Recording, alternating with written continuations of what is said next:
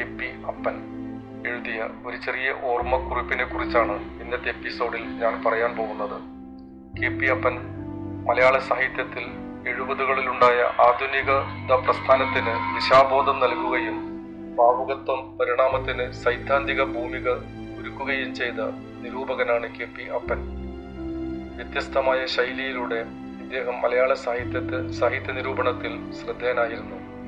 August 25, 1936 ജനിക്കുകയും December 15, 2008 നിര്യാതനായ K P. അപ്പന്റെ ഒരു ചെറിയ ഓർമ്മക്കുറിപ്പിന്റെ തലവാചകം ഇങ്ങനെയാണ്: ദൈവത്തിന്റെ നിരീശ്വരത്വം.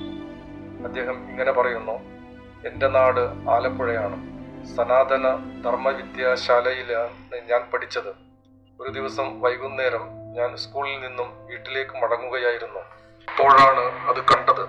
പോലീസ് ഇൻസ്പെക്ടർ സത്യനേശൻ എന്നൊരാളെ നിഷ്ഠൂരമായി മർദ്ദിക്കുന്നു. അയാൾ ഒരു കമ്മ്യൂണിസ്റ്റ് രാഷ്ട്രീയ പ്രവർത്തകനായിരുന്നു. അയാളുടെ ചുണ്ടുകളിൽ നിന്ന് ചോരയൊലിക്കുന്നുണ്ടായിരുന്നു. അയാൾ അവശനായിരുന്നു. എങ്കിലും അയാൾ തോൽക്കുന്നില്ലെന്ന് എനിക്ക് തോന്നി.